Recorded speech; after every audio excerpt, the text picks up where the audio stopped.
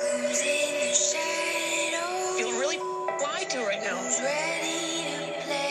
time for you to earn your stripes, Johnny. Are we the hunters or are we the prey? I'm gonna go ahead and take the money and run. I worked so hard. You cheater! You get it done! This is a wild game of survival. This is a wild game of survival. We are live, coming here with a brand new Stir the Pod podcast show. I'm your host, Trevor, and tonight we are joined by Andy. Andy, how you doing tonight? What up? What up? And we're also joined by Rooster himself. Rooster, how you doing tonight? Yo, yo, yo. And we are here. We are back from the dead, back from the Redemption House. No more specials, no more anything. We're here. What is it, season 38 of the challenge? The Challenge Ride or Dies EP1, Episode 1 recap show. I am ecstatic. I love this season already. Now, I don't know if we're just in the hangover mood or the butterflies are back kind of mood, but I'm excited. Andy, initial thoughts. Bombs away. Yeah, I don't think hangover moods are good, but honeymoon moods are pretty good. So I am definitely in the honeymoon mode right now. I mean, we are back. It was a great EP1. I love the end of the episode, kind of teaser trailer for the rest. The challenge back. I'm all the way back. Sounds like you're back. Yeah, the combination of first episode, everything that we got to watch tonight, the fact that it's been almost a year since we've talked about like an actual episode. Some of the off-season stuff is always fun, but to like see something at night and react to it immediately after an actual episode, you just can't replicate that. I think we had a really good episode tonight. I'm definitely in the honeymoon/hangover phase right now. I loved it. I had a great time. Yes, I'm excited. The chat already popping. Jesse Adams is in the chat. Feel free to chime in the entire night. We will be answering live questions, whatever it is you guys say, we will answer. So let's just dive right in. Episode 1, opening, first confessional, Michelle. Correct me if I'm wrong, Alex. Did you say that? Should you cash that? Didn't you say that in the last podcast she would be number 1? I don't think I said that.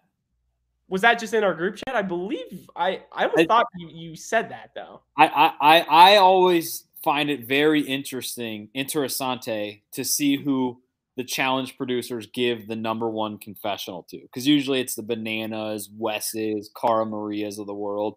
And that tonight, right after the yeah of ridiculousness, you get right into the show and you see Michelle. I mean, I was not complaining about it. Love seeing her anytime she's on my screen, but just kind of a random pick to lead us off here. Andy, anything on her being number 1? No, I think the exact same. Michelle's kind of bad. God, she sounds kind of bad. So we basically get right into it. Michelle gets the first confessional. They're just sitting on yachts, and you're just like, okay, here we go. And then the first thing I noticed is, where are the big dogs?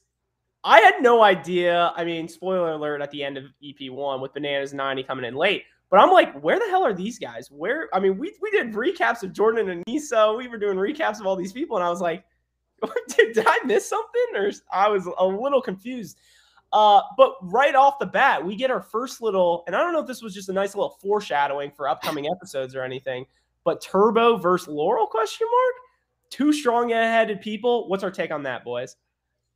I loved it. I thought it was like a perfect embodiment of just who fucking Turbo is. And obviously we have Turbo blow up number 2 later on that we're going to get to.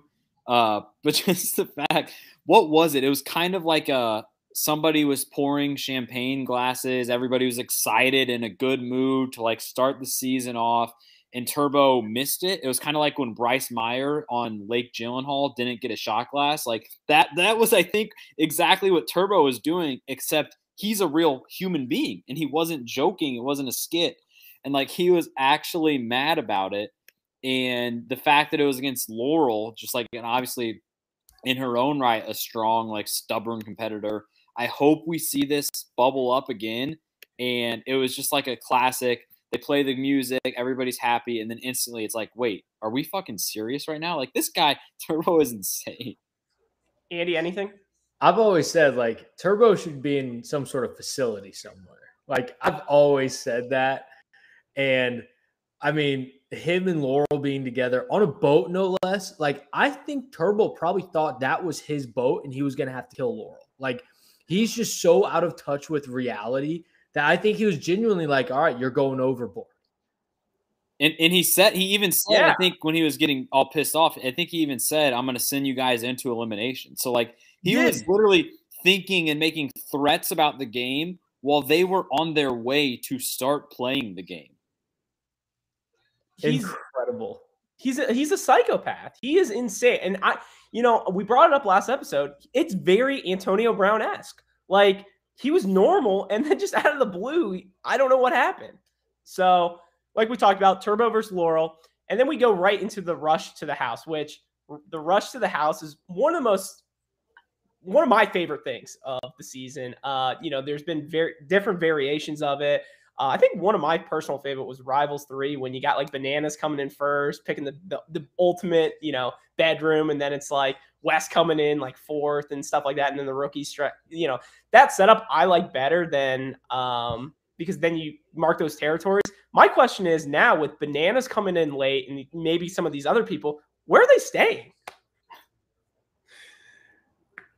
Well, that's a great question, but there's now going to be an open spot available. But does he want to be in that room? Like, I feel like that would be, I guess, I'm sure they got a rookie or a heavy hitter section of the house saved off for all these clowns coming in.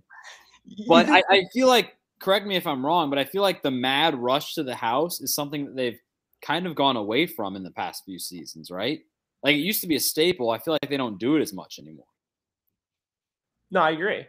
Back to, do you think they just have like a separate like section of the house, almost like in Call of Duty and Zombies, where you have to buy a door or whatever, and it's like a certain code or whatever, like beep beep beep beep Bananas, and it's just welcome Johnny, and it opens up, and then they just rush in, and there's king size beds for everybody, and then like Jordan and Anissa, when they come in the game, just going to be in that spot as well. I mean, they might need their own. Let's make sure they're on the first floor. So after the rush, go ahead.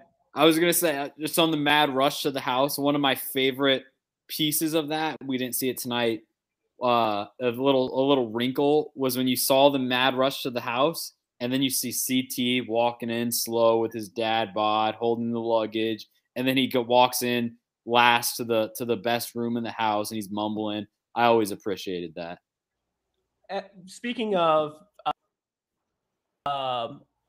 other stuff, challenge for Better Than Knights was -1.5. Sorry, the Dodgers just hit a home run, and I'm watching it live right now. So SDP Pet of the Night -1.5. Alex and Andy's pick. Trey Turner just went yard. We're tied up at 3 in the bottom of the third. So if you follow those keeping track, the STP Bet of the Night is at a 100% clip. If your unit was $1 million and you put 5 units on last week's bet, you'd be up $5 million. Exactly. Thank you, Andy. So back to the house. I know we're a little off the rails already. We get into the Bananas toast. Oh, wait, the Nelly toast? I mean, where did this come from? And who gave him the mic to speak? I mean, the first thing I noticed, and I think our group chat literally was 3 text messages in a row. When did Nelly get grills? I mean, his look night one, I mean, he was just ready for this look. He was like, this is going to be the outfit. These are the shades. I'm going to have my grill in. Like, I mean, he had that ready for so long. He just pulled it off. He pulled it off to a T because he is the one and only Nelly T. Where was the champagne bottle? Oh, was that not a prop bet that we talked about last episode? Was him trying to pop a champagne bottle? I think they just edited it out. Should we count? Maybe. I think it was. I think Andy said that if he had this champagne bottle, he would have passed it to Nerese and said like, "Oh, you do it," in like celebration. And so it's kind of a similar thing, just the fact that he actually gave the toast tonight. People Yeah. could have won money on that too. God, classic Nelly T. After the toast, we get to see our first kind of hookup of the night. And we go with Nuri and Johnny, not to be confused with Bananas. And Wait, what Trev, what's her name? was it, Nuri's or whatever the fuck it is? I don't know. I think you keep leaving off the S. Nuri's? Nuri's. Nuri's. It's Fezzy-esque, how I look at it. So those two have, correct me if I'm wrong, challenge historian, the first plane hookup since the finger blast? I think it has to be, right? I think so. That I think is one of the more underrated, just like funny things that has happened. The finger blasting Bruno. I wish we would have been recapping that episode. That would have been hilarious because they were all whispering around the house. You know, I heard Jenna got finger blasted, finger banged, like all this stuff. Bruno, I think, was literally homeless that season. So it just makes Jenna look even worse. But yeah, I think that when I saw, you know, the airplane hookup stuff, making out, like that just reminded me of Bruno and Jenna. Yeah, we don't really talk about Bruno. So after that hookup, we go straight into the challenge. You good, Andy? Yeah, I'm good. Let's just say the live chat is hot tonight. Sounds good. Sounds good. Adam Mito's in the chat. Love to see that. Jesse Adams. Who else is in the live chat? I saw Mikey the Doctor sneaking in there. No Boogie. He probably boogieed his way out in the chats. Oh, Jesus Christ, Mito's. The challenge itself. Down goes Casey and Kenny. I mean, our number 2 pick gone already? I mean, come on. I mean, well, the thing that made me, there was 2 things that made me mad about it. One, no insight into what was going on. Like, No. they tried it once with Nam. What was that, last year? I think it was last season. Yeah. Oh my God. They tried it with Nam and no one really batted an eye because it was Nam. Like, no one didn't care. But you can't be pulling this shit with Casey. She was number 2 for us. And you're just going to, she's just gone with no explanation? And then another thing too is, am I crazy in thinking that I saw her in the season little teaser? I don't know about that. Yeah, I saw the same thing. And obviously for the chat, we're all no spoilers here, but tonight's teaser at the end of the episode, like this season on, not only did I see Casey, but like I think they did a specific close-up on her, like a 2-second thing to show that Casey is coming back at some point, I guess. And who knows if it's going to be with Kenny? Who knows if like somebody else is going to get injured and she replaces their ride or die, whatever. But yeah, I saw her in the sneak preview as well. And the fact that they sent her home so quickly, I mean, we need to do, I think we've done this before where we pull out the stopwatch and it's like from the time TJ starts his sentence to the time he finishes his sentence, that's just like the explanation that we have for why Casey's gone. I think we've had it with like Faith and Zahida maybe have left seasons quickly before. And it's like it's like under 8 seconds. So like we need to pull it out. Boogie might get on that for us tonight. And they also, another thing is that they, like the first 12 minutes of the episode, like Casey and her brother got some airtime. Like I feel like when they sent Nam home, they didn't give him anything. But like Casey and Nam were actually on our TV before they got sent home. Just a very weird, surprising thing early on. Yeah, and I like that group, Casey and Kenny. They're an interesting team. I think it's probably the best Kenny we've seen to date. So watch it. Hopefully he comes back or whatever happened. I do want to ask Alex this question, and Andy, if you want. Who is going to explain the rules now with Casey gone? It's a great question. Casey was always great for those. I think, honestly, what they might pivot to is Nam. Just somebody who has no purpose talking to the camera aside from, hey, we need to fill these 30 seconds in between TJ coming on to like when we actually blow the whistle. So Nam, just give us your screen time. That'll be your one confessional for the night. Yeah. And that leads into the team that came to replace them. Actually, two teams came, Nam and Emmy and Olivia and Horcrux. Nam and Emmy, I mean, this team just looks like a shit show, I will say. Nam, I believe Andy was the official counter tonight. Yep. 16 words. Correct me if I'm 16 wrong. words. And the first time he popped on our TV, I literally was counting on my hand because I knew once he got done with his intro, he was not going to talk again. So I counted 16 and then 0 the rest of the episode. He didn't say anything else, right? Yep. So nothing special with that team. Thanks, Nam, for your 16 words. Olivia and Horcrux, what are our thoughts on this team, though? You know, they're a little more athletic than I thought than my original scouting report, which my scouting report was just looking at their names.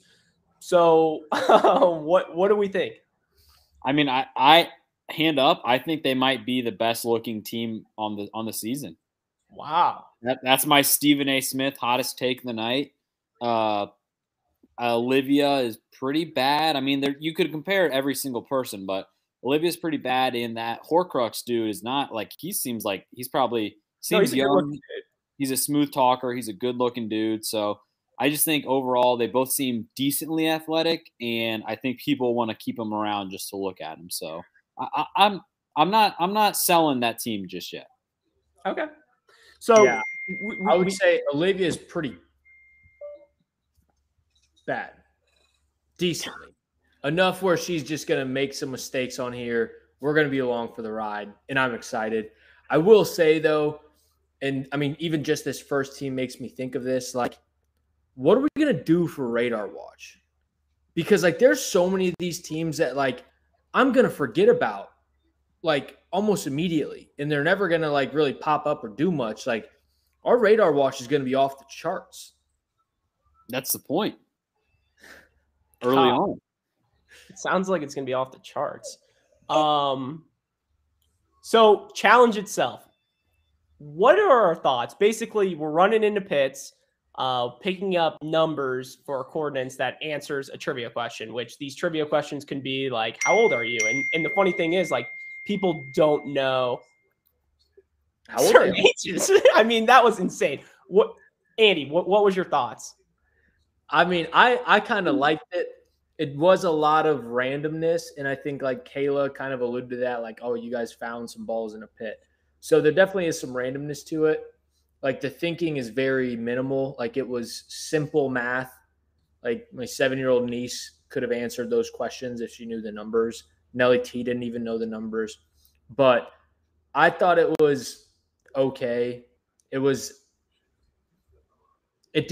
my opinion, it did not show. It was one of those challenges, and it happens all the time, but it was one of those challenges that doesn't really show who the most competitive or the best challengers are. You know what I mean? Yeah. Yeah, it's fun always, opening. Yeah, I feel like the opening challenge is always hard to pull off just because there's so many people. And so they can never do like a this team against this team type of thing. It has to just be everybody goes, whoever is the best time or whatever is number one. I thought this one was okay. You got the how well do you know your ride or die? They had to really drive home that point with all the questions and everything. So I like that aspect. They obviously were doing kind of just the over editing with like, what was it, like the bola? I don't even know what that means. I couldn't really even follow what like they were unclipping and clipping, but I got the overall gist of the challenge. I liked it. I just think it's really hard for them to pull off like a great first challenge when there's like fucking 30 people there. Yeah. I feel like they should have done always a classic one is, I'm trying to think of what it was called, like Get Off the Rock, where it's like the relay race where you got to get to the top of a mountain or whatever. I always smirk at those opening ones, and you always see the slowest team. So basically this challenge happens. We got Johnny and Raven winning, which plus 1,800 odds, question mark. I mean, Did not expect that to happen. They win. It looked like what's his name finished second. Jay and Michelle finished second. But the winners basically get to choose 4 teams to go into. What were our thoughts on this format, this setup? Do we like it? Do we not? Yeah, I definitely want to talk about the format at each step of the way because I don't love some of the things they did later on. Because when we have an episode 1, we're basically like learning as we go, and we're picking up everything. We're learning the rules of the game. And so I guess the first thing is I like, and tell me what you guys think, I like that there's only one winning team because we've seen past few seasons. I would not have been surprised tonight if TJ said like the first 3 teams form like the tribunal or whatever, and then like they're safe. I like that one team is safe. Everybody else has to scramble. The 4-person team I thought was too much, like picking 4 different teams, but just the one team winning I do like as opposed to muddying up all the safe teams. Same. I think the best team, like a lot, I don't mind. I think my favorite is when the best team wins, they get the power like this. The second one I like is when the losing team, like whoever gets dead last, also gets immediately thrown in. I don't mind that either because whatever just puts the most emphasis on the daily challenges. Because when you start playing around with it, the daily challenges become like the Pro Bowl. Like you're out there, you're competing, but you really don't care. But I like that this is the winning team gets the power. Again, I agree with Alex. The 4 teams is a bit aggressive, but we obviously saw how it's all going to shake out now, which I think is interesting. Yeah, so just to rewind just a little, they go back to the house. They choose the 4 teams. We got Kim and Colleen, Kayla and Sam, Devin and Tori, Laurel and Jock. So what are her thoughts? Isn't it – I always say Jock like that. It's not – it's not Jock. It's not Jock. I will refuse to say Jock. No, it's Yak. It's not Yak. This ain't the yak. I know. It's not the Yak. It's the Yak. All right, who the fuck were the 4 teams? I just said the 4 teams. Who? God. Kim and Colleen. Can we all Devin. just agree? I know Andy and I just kind of touched on it, but just the fact that they pick 4 teams and end up only picking 1 team, which they've done the past few seasons, all it is just a waste of time, right? Like, I guess the benefit is you get like the conversations of people trying to save themselves and everything, but 4 is definitely too much. I feel like usually it's 3. They pick 3 teams to kind of put up on the board. Everybody goes nuts. We saw that tonight. Nam had the Pikachu face. Everybody's surprised. I feel like usually it's 3. Now they bumped it up to 4, and I feel like even 3 wasn't needed, and so the fact that they increased it even more is just like, what are we doing here? Just pick 1 fucking team. Yeah, I just feel like there's just too much power going around. Like, do you get those vibes? Like, you got 14. Like, honestly, why would you want to win a challenge? Like, I feel like there's too much. Like, this early in the game, I feel like you want to be on that radar watch up until like, EP 5, 6, 7, and that's when you attack. Now I just feel like it's pointless. You're showing your cards too early. You kind of have to, like, especially like, and I think Fake Johnny and Raven said that they were bringing in others, not necessarily like they were totally gung-ho about going big right out of the gate, but they were just like, let's have some people in there, really kind of keep people on their toes and then decide. But like 3 of the 4 options were big dogs. So like there was a very good chance multiple ones were going in. What's going to be interesting is now everyone else knows that. So like they didn't expect that coming down. So they could they tried to play it out in their favor, but now everyone knows that. So when you win, you're going to piss 4 teams off. Like you just will. So I think you're spot on. I think the smart move is to lay low and then make a move like way down the season. Flip side to that, if you're a team like Bananas, for example, or a Laurel or like a more experienced team, you might as well just win and throw 4 rookies in because you have the alliance around you for that. These rookies don't know how to play the game. Once it comes down, like if there's 4 rookies in the pit, they don't really know each other. They're all from, I mean, we're from America's Got Talent and American Idol and, Love Island. There's no chemistry anymore. Alex, any other things you want to talk about that? No, I agree. I think, Johnny and Raven, it's a good win for them because if they don't win, who knows what happens to them if they get voted in or whatever. But at the same time, it's not the best challenge to win because you basically pick like a quarter of the teams to go throw into the elimination ground. I think the zone is what they're calling it. You pick a quarter of the teams to throw into the zone. You make an enemy by picking one. And it's just like there's kind of 2 layers to the format, I feel like, every time. It's like one is just the first episode, the first go around. And now that we know that, okay, the teams that you don't pick are going into the draw, blah, blah, blah, all this other stuff, that's kind of the second part of it. So now there's going to be a lot more strategy about the 4 teams that you send down there. Because right now I feel like Johnny and Raven really had no strategy. They just knew the one team they wanted to pick.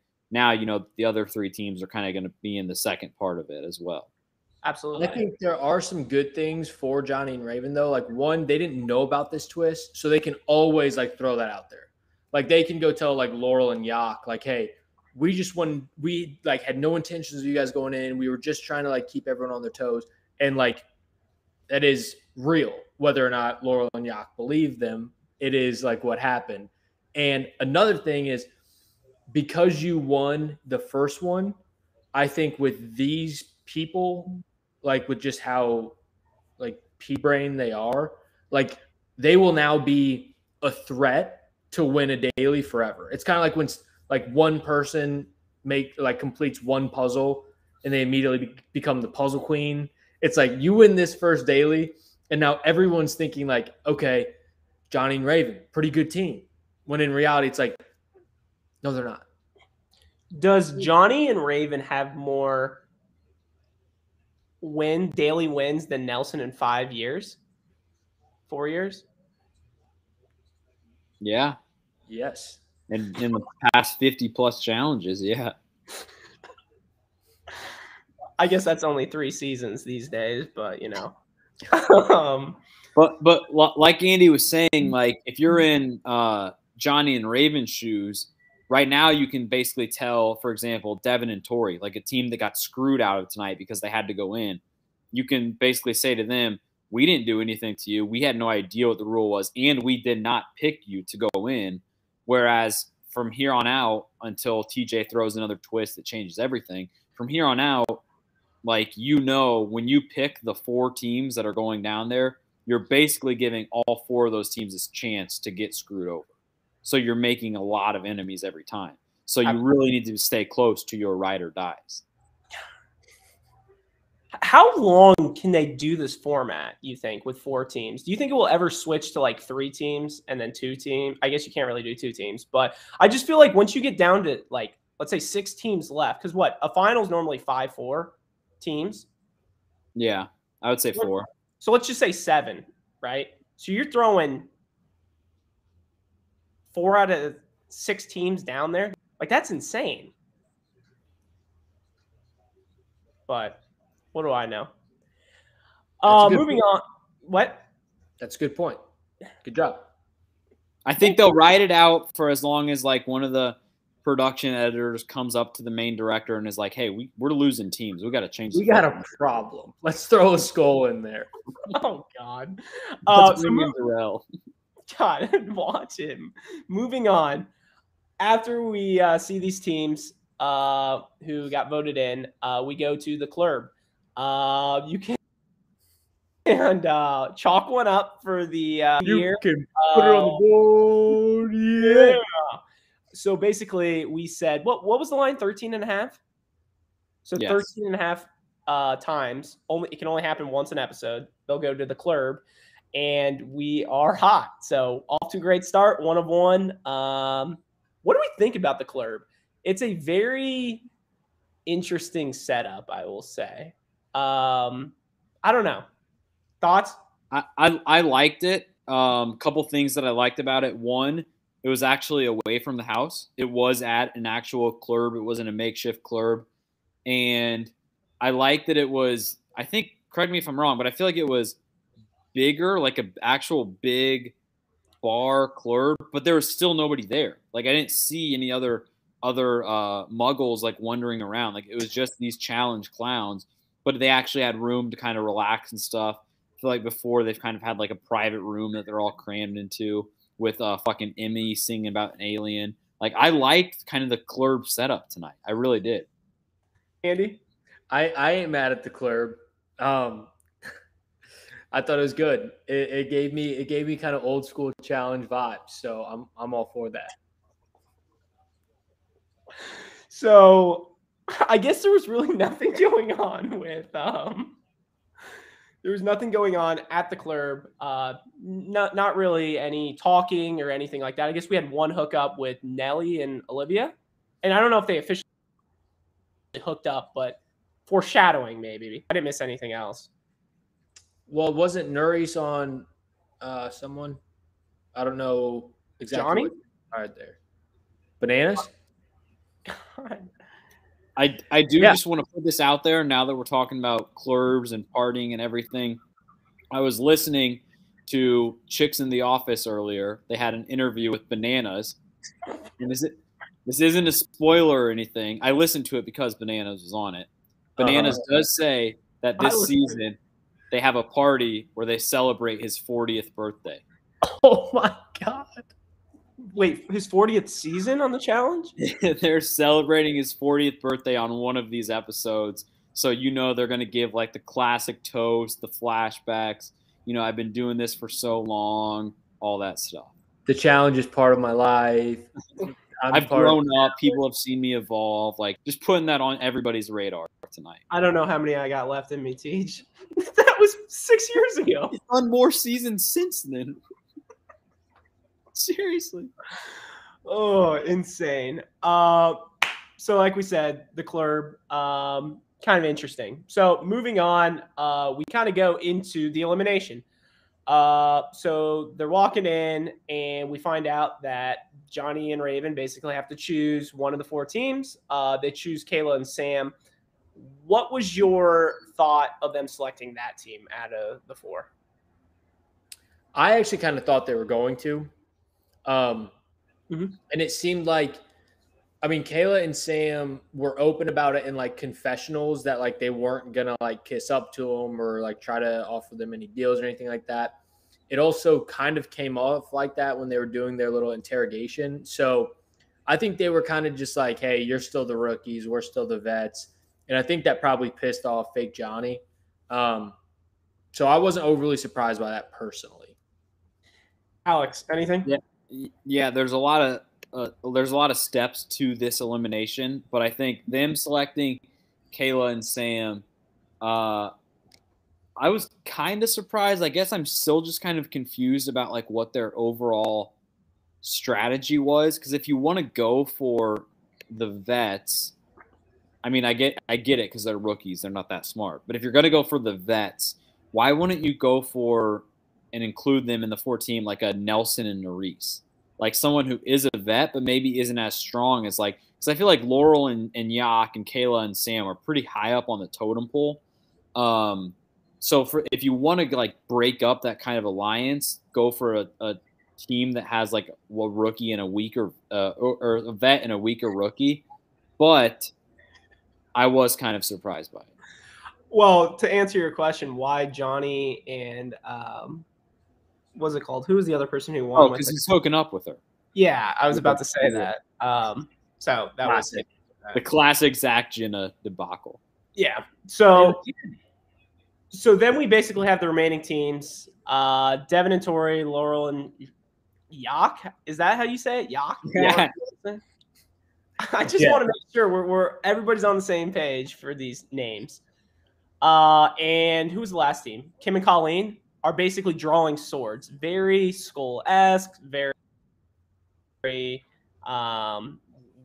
double cross, or what was it called where they picked up like the double X from Dirty 30? That was double cross, 30. Okay, that's what it was called. Okay. But I'm thinking should we go back to the skulls? I love the skulls. Oh, but basically the whole idea, then you have the three remaining teams. They basically basically reach down, they pick up a sword. It's either out at the end. One says safe and the other one is clear.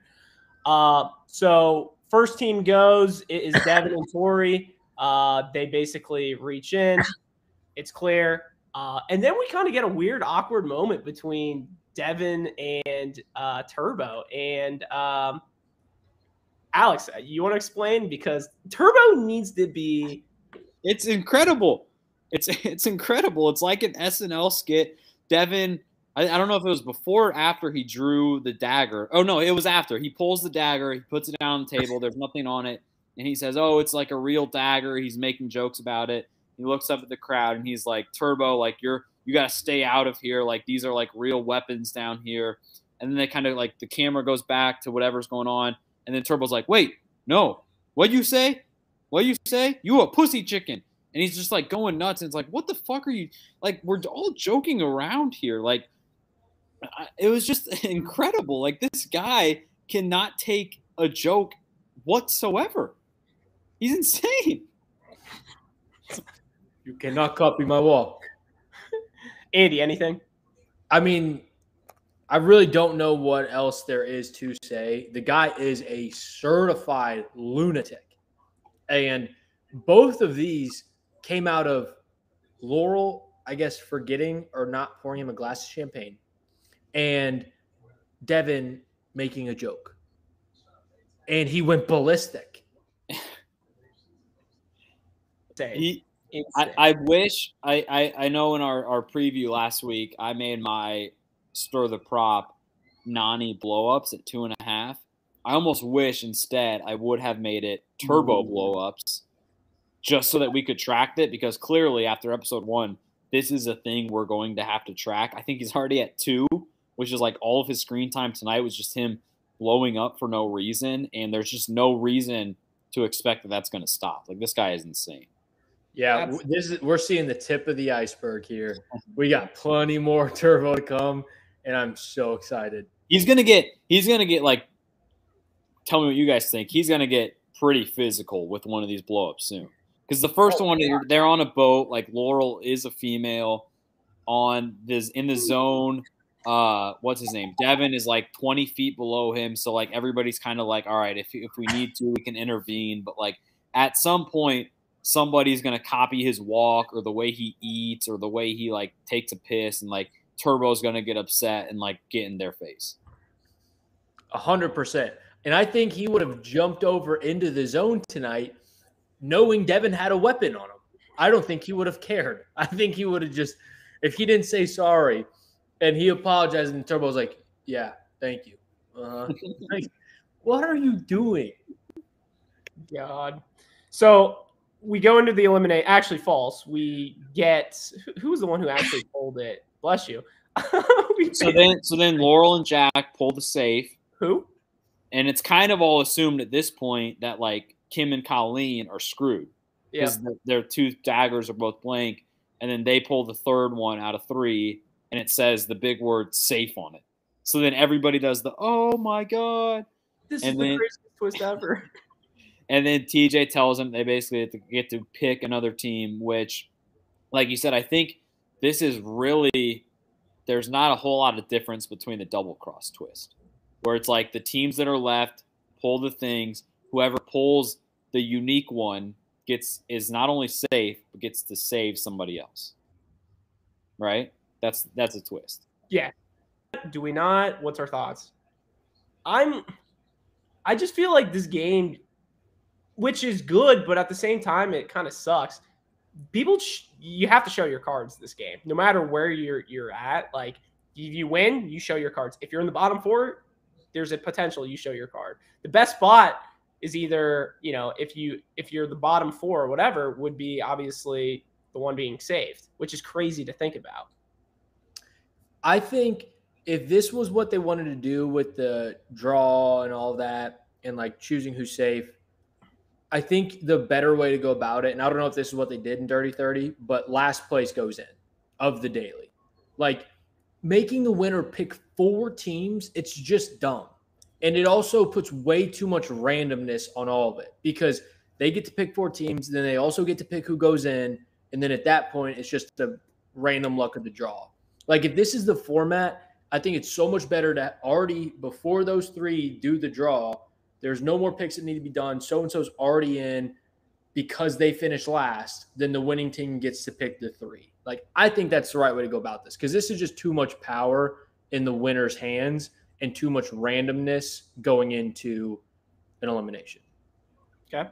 Yeah, I agree. Like on the surface level, I like the draw twist because I've always said that the double cross is an amazing twist, the way they pulled it off in Dirty 30.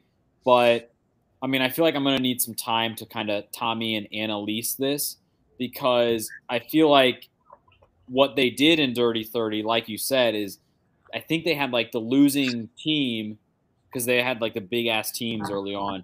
The losing team would then vote one person in, and then everybody else would go in. And so they didn't have the first step of tonight's elimination where the winning team picked somebody and then everybody else is safe. It was just like, here's the 6 people in the double cross. Everybody has a low chance of pulling it, but the person that pulls it is going to be safe and pick somebody else. That's what I like. So, like, I think this twist has a chance of being good. Who knows how it'll play out because you're just targeting a lot of people at once is what I fear. Absolutely. So elimination itself, it's one of those, what are they even called? The puzzles that you kind of shift to the side, the puzzles with the 5 balls, or, you know, you're trying to move them through and get to the end of the maze kind of thing. What is that called? Why am I blanking on the name? I think a maze. Are they called something other than a I maze? thought it was like, well, didn't Kayla say during the elimination, I thought she was like, Devin has this toy or whatever the name. Yes. I thought there was a certain name of it. Could be completely wrong. I don't think she said a name. She just said that he had it. Okay. So basically you got this box right here and you're basically just trying to move it around like this. And you know, move the balls around and to get in the holes. Andy, thoughts? Did you like it? Did you not? Too puzzly already? I don't know. Go ahead. Go ahead. No, you can go ahead first. No, go ahead. Okay. So what I was thinking. Go ahead. Go ahead. I'm done here. All right. So when Trevor and Alex get back, it's just a one-man band now. Oh, there he is. All right, Trev, go ahead. I mean, I thought it was good. The end.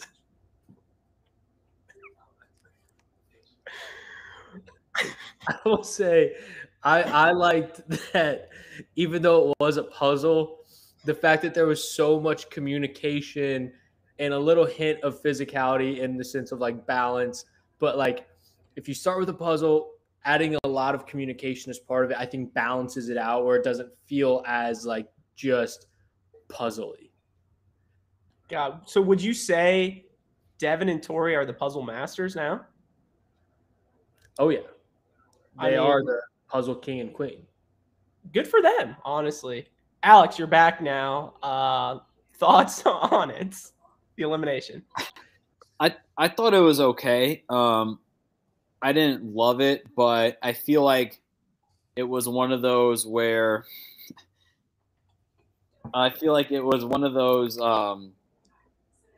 where you get the hang of it, then you're in the clear. And I feel like an underrated part of it was just like the balancing aspect. So it's the type of thing where if you struggle early and it's hard, then you just get more frustrated and your legs get more tired. You can't get the hang of it. Whereas the other end of the spectrum is what we saw from Devin and Tori, where it was like you get the hang of it pretty early on, so you know how to kind of go back and forth.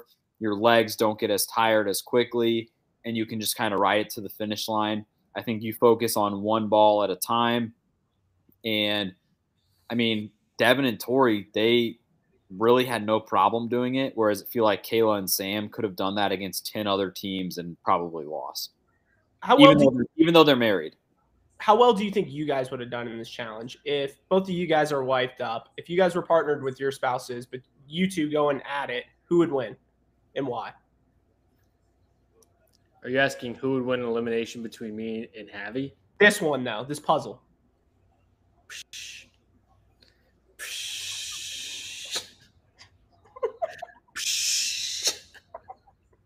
Sounds very Mario Party 3v1 versus Alex-esque.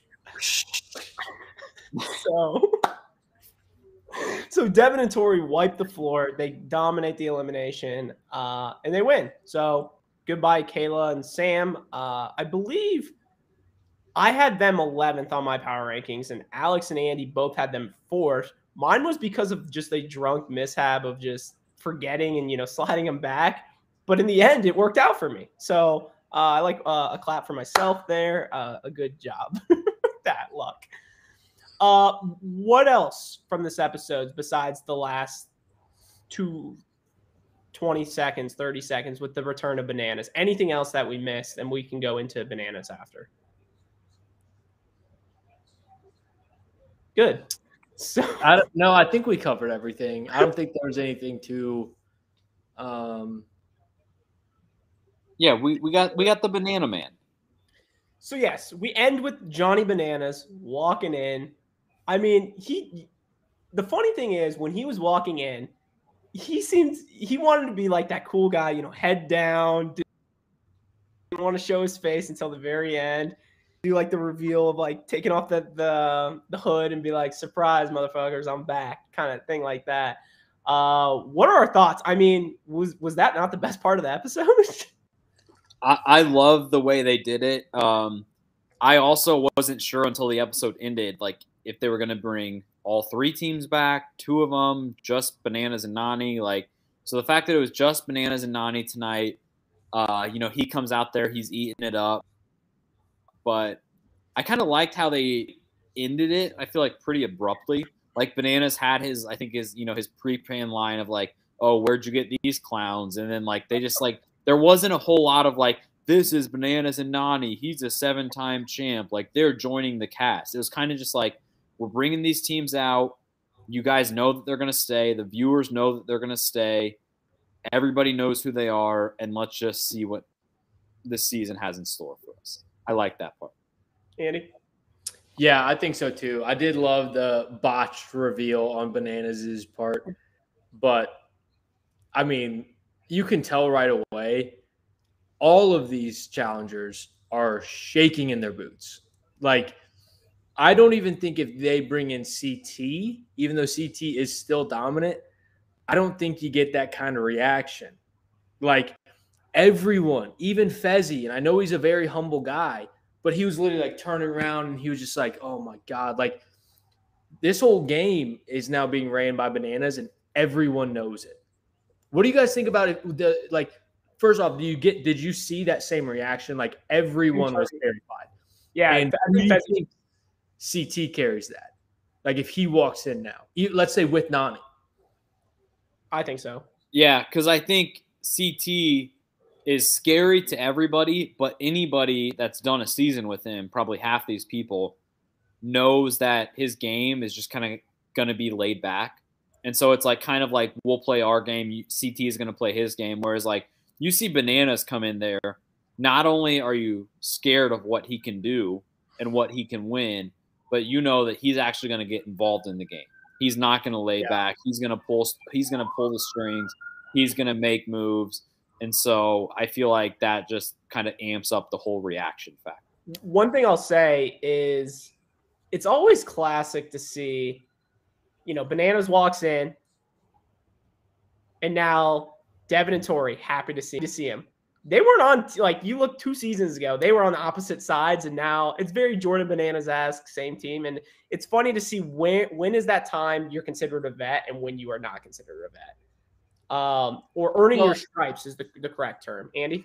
I don't know if I would say Nelly looked excited. He just kind of looked confused. I think he just kind of had that confused look on his face pretty much the whole thing. I think he was probably just thinking like, wait a minute, is that Bananas? What's he doing here? But flip side of that is confused Nelly, happy Nelly. Ooh. I don't think Nelly knows. He was because I think of Olivia when he was next to her. He looked dazed and confused next to her. And then we go to the confessional. He was just like, am I in love? That's how I'm acting. Like, is he happy Bananas is here then? Good point. So My question to you guys, and I saw it in the chat earlier from Jesse Adams, does this mean we're just going to get old school or our OG challengers just every week now at elimination time? Like, are we just bringing in guys like these are mercenaries, I guess, that stay in the game, or like what is going on? Why can't they just all come at one time? And I get COVID and all that stuff, but are we just giving some teams like 3-4 week hall passes to get to, you know, closer to the final? They might, and I don't think a 3 to 4 week hall pass is enough for Anissa, but I think so. I think that's what it looks like. Alex, I know. I would guess that's what they're going to do. The fact that they didn't bring all three at once, I think next week they'll do Darrell and Veronica, and then whenever Anissa's Golden Corral membership expires, they'll bring her and Jordan on. I think that's what they're going to do. Each time they'll lose a team, replace them with an actual team that can win something besides, you know, Anissa.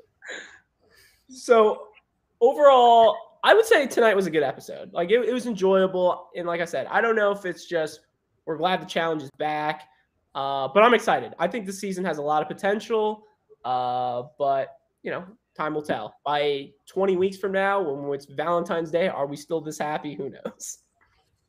No. I think overall thoughts on the episode, I liked it. I didn't love it. I think there was a couple segments like between commercial breaks that were just kind of wasted. Like there wasn't a lot going on, but I liked the intro. I liked the mad rush into the house. I like that we had a rookie team winning. It kind of spices things up. I like, at least maybe not the format itself, but I like learning about a new format. I like having bananas come in late. I like a top team going home early. Like there was a lot of, I feel like there's a decent amount of wasted time, but a lot of like good elements of a good episode. Absolutely. So let's get into some segments tonight. First segment we got is Radar Watch. And we kind of hinted at this earlier. I feel like we can go a lot of different directions with this. There's a lot of teams I still don't even know they're on. So thoughts of Radar Watch. Alex, you want to go first? Yeah, I can go first. And just to remind our listeners, Radar Watch is the segment where it's, you know, we have our MVP, LVP, which is basically who won or lost the episode, positive impact, negative impact. Radar Watch is kind of who made no impact, who flew under the radar, who do you forget was even on this episode, which is one we implement very early on when there's so many people left. So there's a lot of picks. I'm going to go with my Radar Watch with Tamara. Who? I'm going Tamara, whoever it is. I know that she's Turbo's partner, and I don't know a whole lot past that. And Turbo kind of blew up this episode, which kind of caused her to not have reason to be representation for their team at all. So I'm just going Tamara as my Radar Watch because I just forgot if she was on this episode, what she said, what she did. So that's my pick tonight. That's a great one. And I think if you showed me 3 challengers, female challengers that were on this episode and asked me to pick Tamara, I don't know if I'd be able to.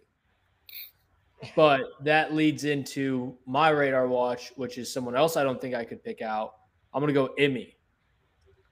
And unless I really missed something, I don't think she said any words. Like, she made Nam seem talkative.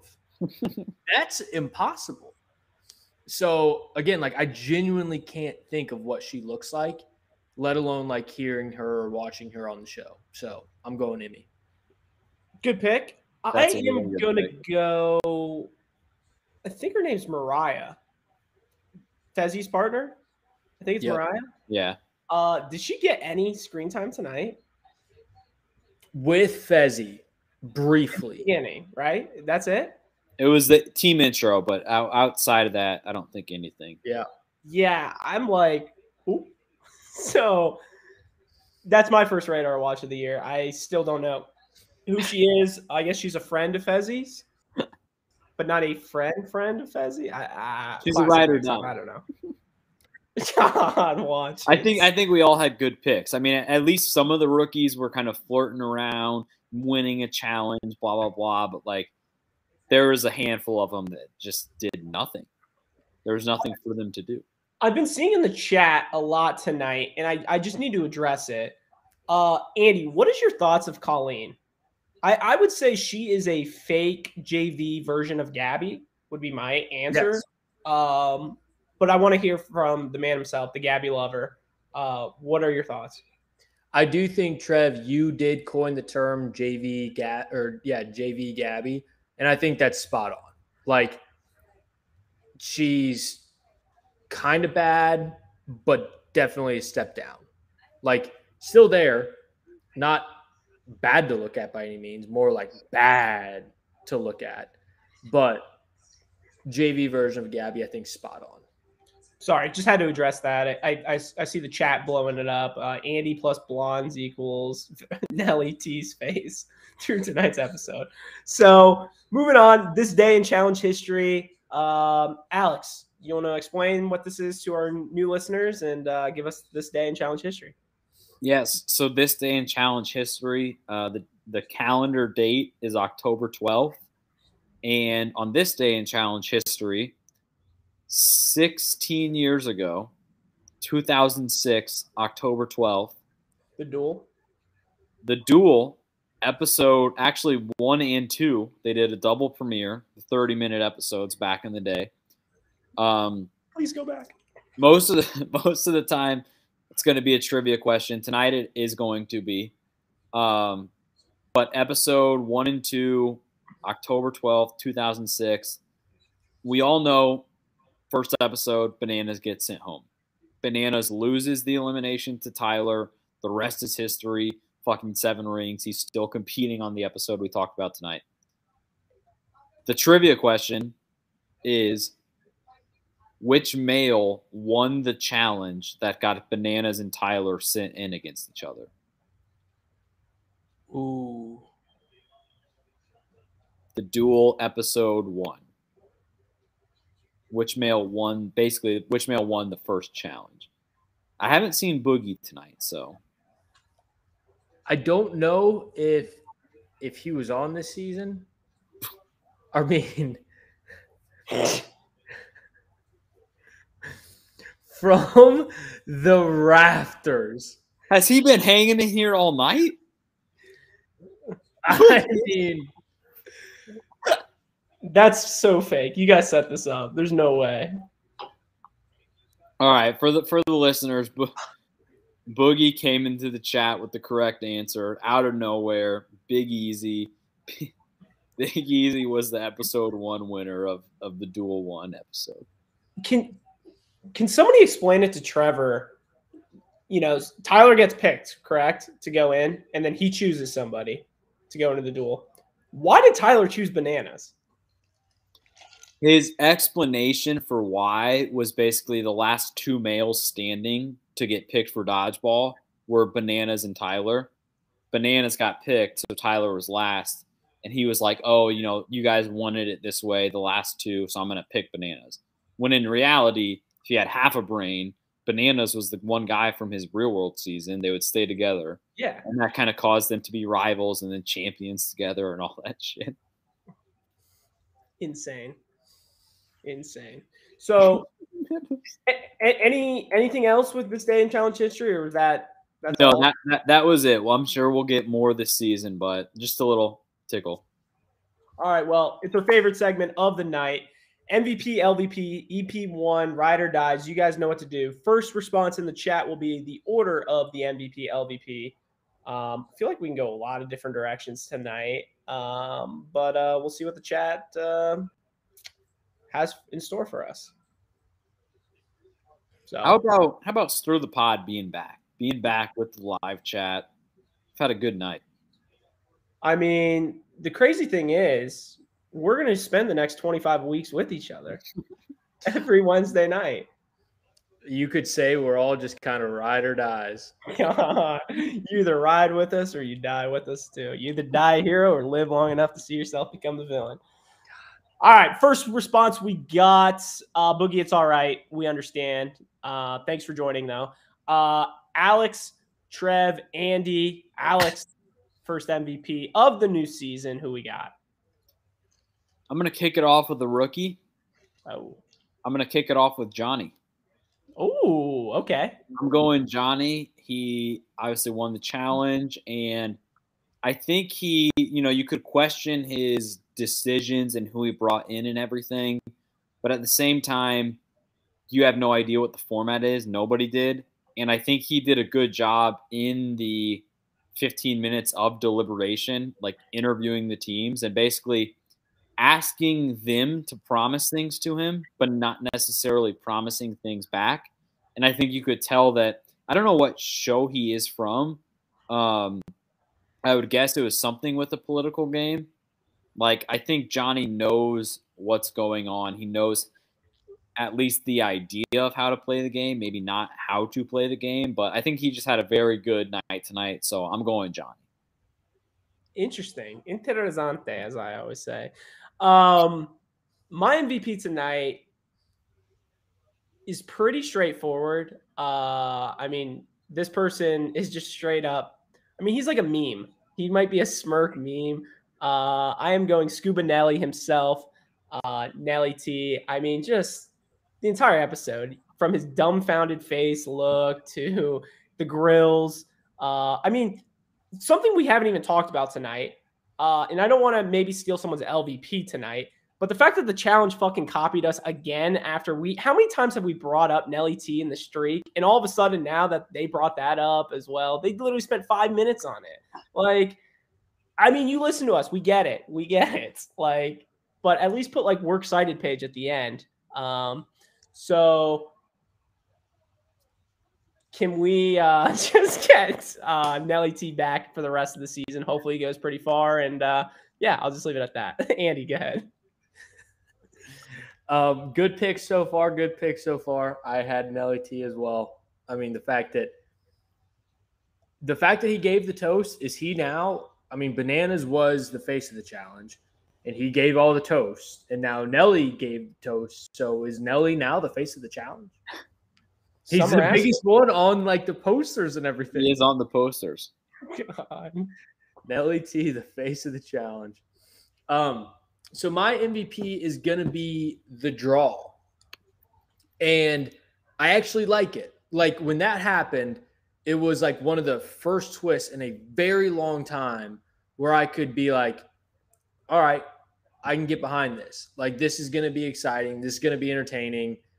Granted, like, I think we already talked about some of the issues with like having 4 people as like options and whatnot. Not a big fan of that.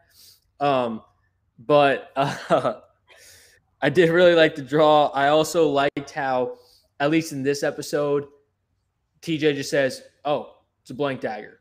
Oh, blank dagger. And then the other one has something, but then that says safe. So, like, for a nice little mini curveball right out of the gate, I like that too. And this is a good twist in my mind. Great pick. LVP, Andy. So I've got a few. But, like, this was one that I just can't not pick, especially with the first pick.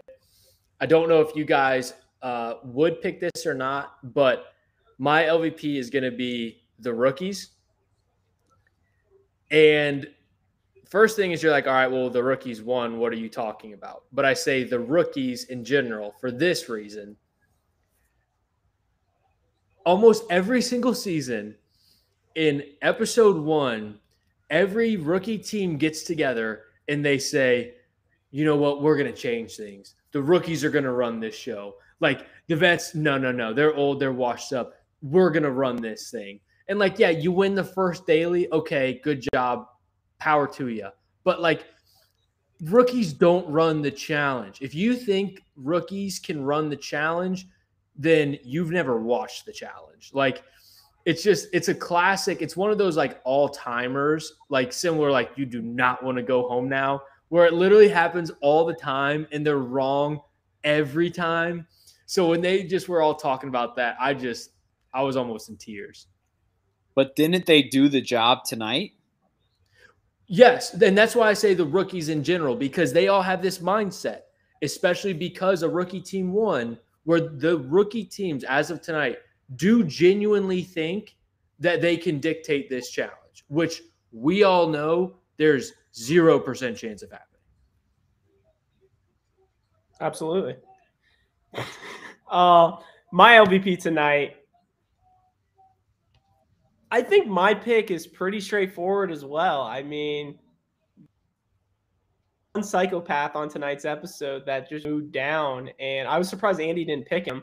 But I'm going Turbo. I mean, Turbo is just out of control. Like, he needs to his girl needs to put a leash on him or something. Like, it is bad. Like, I didn't think it was this bad, but it's bad with a lot of A's.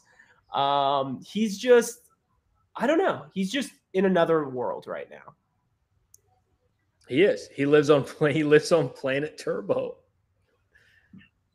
What's gonna happen? Can we please get Turbo and Jordan in the same room again? Please. Come on. All Jordan has to do is literally walk around, and Turbo will get mad.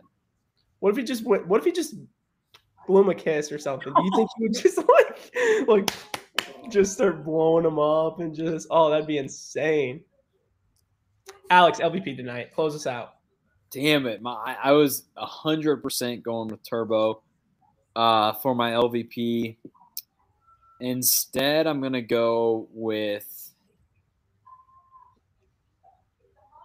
Adam Meadows. Again? I'll go back to back. Not sticking around in the chat, not watching even the episode. And I mean, I'll admit, I did not have a good backup plan outside of Turbo. So I'm just going Adam Meadows again. We'll stockpile him. It is a dirty game. Talking about the last LVP there, do we think Adam Meadows knows who wins the season? I think it's probably what, plus 225 that he knows. Probably. I would say like plus 100. Oh, wow. Okay. Honorable mention, I was going to say Fezzi's new name. That was going to be an honorable mention for LVP. I don't know why he doesn't go by Fezzi anymore. What else? It's probably because we bullied him out of it. God. But surely, he's never talked to you or anything like that. Oh, he would not talk to me. God. No chance. I was thinking honorable mention LVP for Kayla. Just the fact that you literally don't have a honeymoon. You bring on your husband to this fucking nutcase show and you lose right away. Like, it's a good thing that you fucking don't have a honeymoon and you can go back to your life. But, like, why would you even start this from the beginning? And you're a challenge veteran. You shouldn't be going home first in front of all of these people. I like that pick a lot. I also had a couple honorable mentions as well. First, for LVP, I had 90-minute episodes because there was legitimately 45 minutes of commercials on tonight's episode. And I genuinely don't even think that's an exaggeration. Like, this could have and should have been a 60-minute episode. But Andy, MTV's schedule's so full, you can't shift it to an hour or anything. I think their schedule is so booked from 12 p.m. to 8 p.m. with important shows. So you don't have time. The only thing I can say to that is, yeah. I know, it's so ridiculous. Miss. I would say honorable mention for MVP. I'm glad neither of us gave this, even though it would have been a good pick because it is just a cop-out, would be the STP live chat. We're back tonight. We're live. We got Jesse Adams. We got Boogie coming out of nowhere. Loved by you. Overall, just a very strong, popular live chat night. I will give a special shout out to Jesse Adams. He has been on one tonight, and we really do appreciate it a lot. But anything else tonight, boys, before we sign off? My last statement is just, it's going to be a long season. I know, 19 weeks from now, we're going to be exhausted drugging towards the finish line. But for right now, when we're 20 weeks in the future, let's just remember this time. Let's remember this energy to get us toward the finish line. So who knows? Maybe Casey will be there. She was gone and now she's back. She's made every final, so very like Casey-esque. But let's just remember the good times. I'm having fun right now. I wish there was a way you could remember the good old days when you were still in them. And when you say that, like, I think that we all know we do this, but like we have the same mindset as like the challengers, where like episode 1, everyone's excited, everyone's fired up, we're fired up. How do you spell fired up? F you. So then like after like you get like 8 or 9 episodes or EPs in, and then you're like, okay, this is still good. This is still good. And then you get to like 13, 14, and you're like, all right, are we getting to the final? There's too many teams. What's going on? And then you get to like 18, 19, and you're like, all right, we're still doing this shit. And then you get to 23, and you're like, all right, I need to get out of this. Like, I need my Wednesdays back. So I think it's funny that we kind of mirror that. One thing that we didn't get on this episode that I am a little upset about, and it's used to be one of the staples of EP1s, is like, I know they went to the club and everything like that, but the classic, don't go to the club, everyone stays home, everyone gets absolutely hammered and jumps in the pool, skinny dipping, like that's – we have 20 plus episodes to go to the club. Like EP1 in my mind is like everyone gets drunk and jumps in the pool. Well, I think they're kind of strict with COVID and they're very like prohibitado, and they can't really allow that to happen. So, yeah. Well, did you see how far TJ was when he was reading the challenge like results to those clowns? I don't know how they heard him. Hey guys, we're doing this elimination. He's like, Johnny and Raven won. What? Like, can't they give him a microphone or something? Oh, just tough way for Teach to look tonight. But with that being said, thank you guys for listening to a brand new Stir the Pod podcast show. We'll be here live every Wednesday night on Twitter, on YouTube, recapping every episode. Thank you guys. Love you guys. Shout out Duffy. Bye-bye. Love you guys.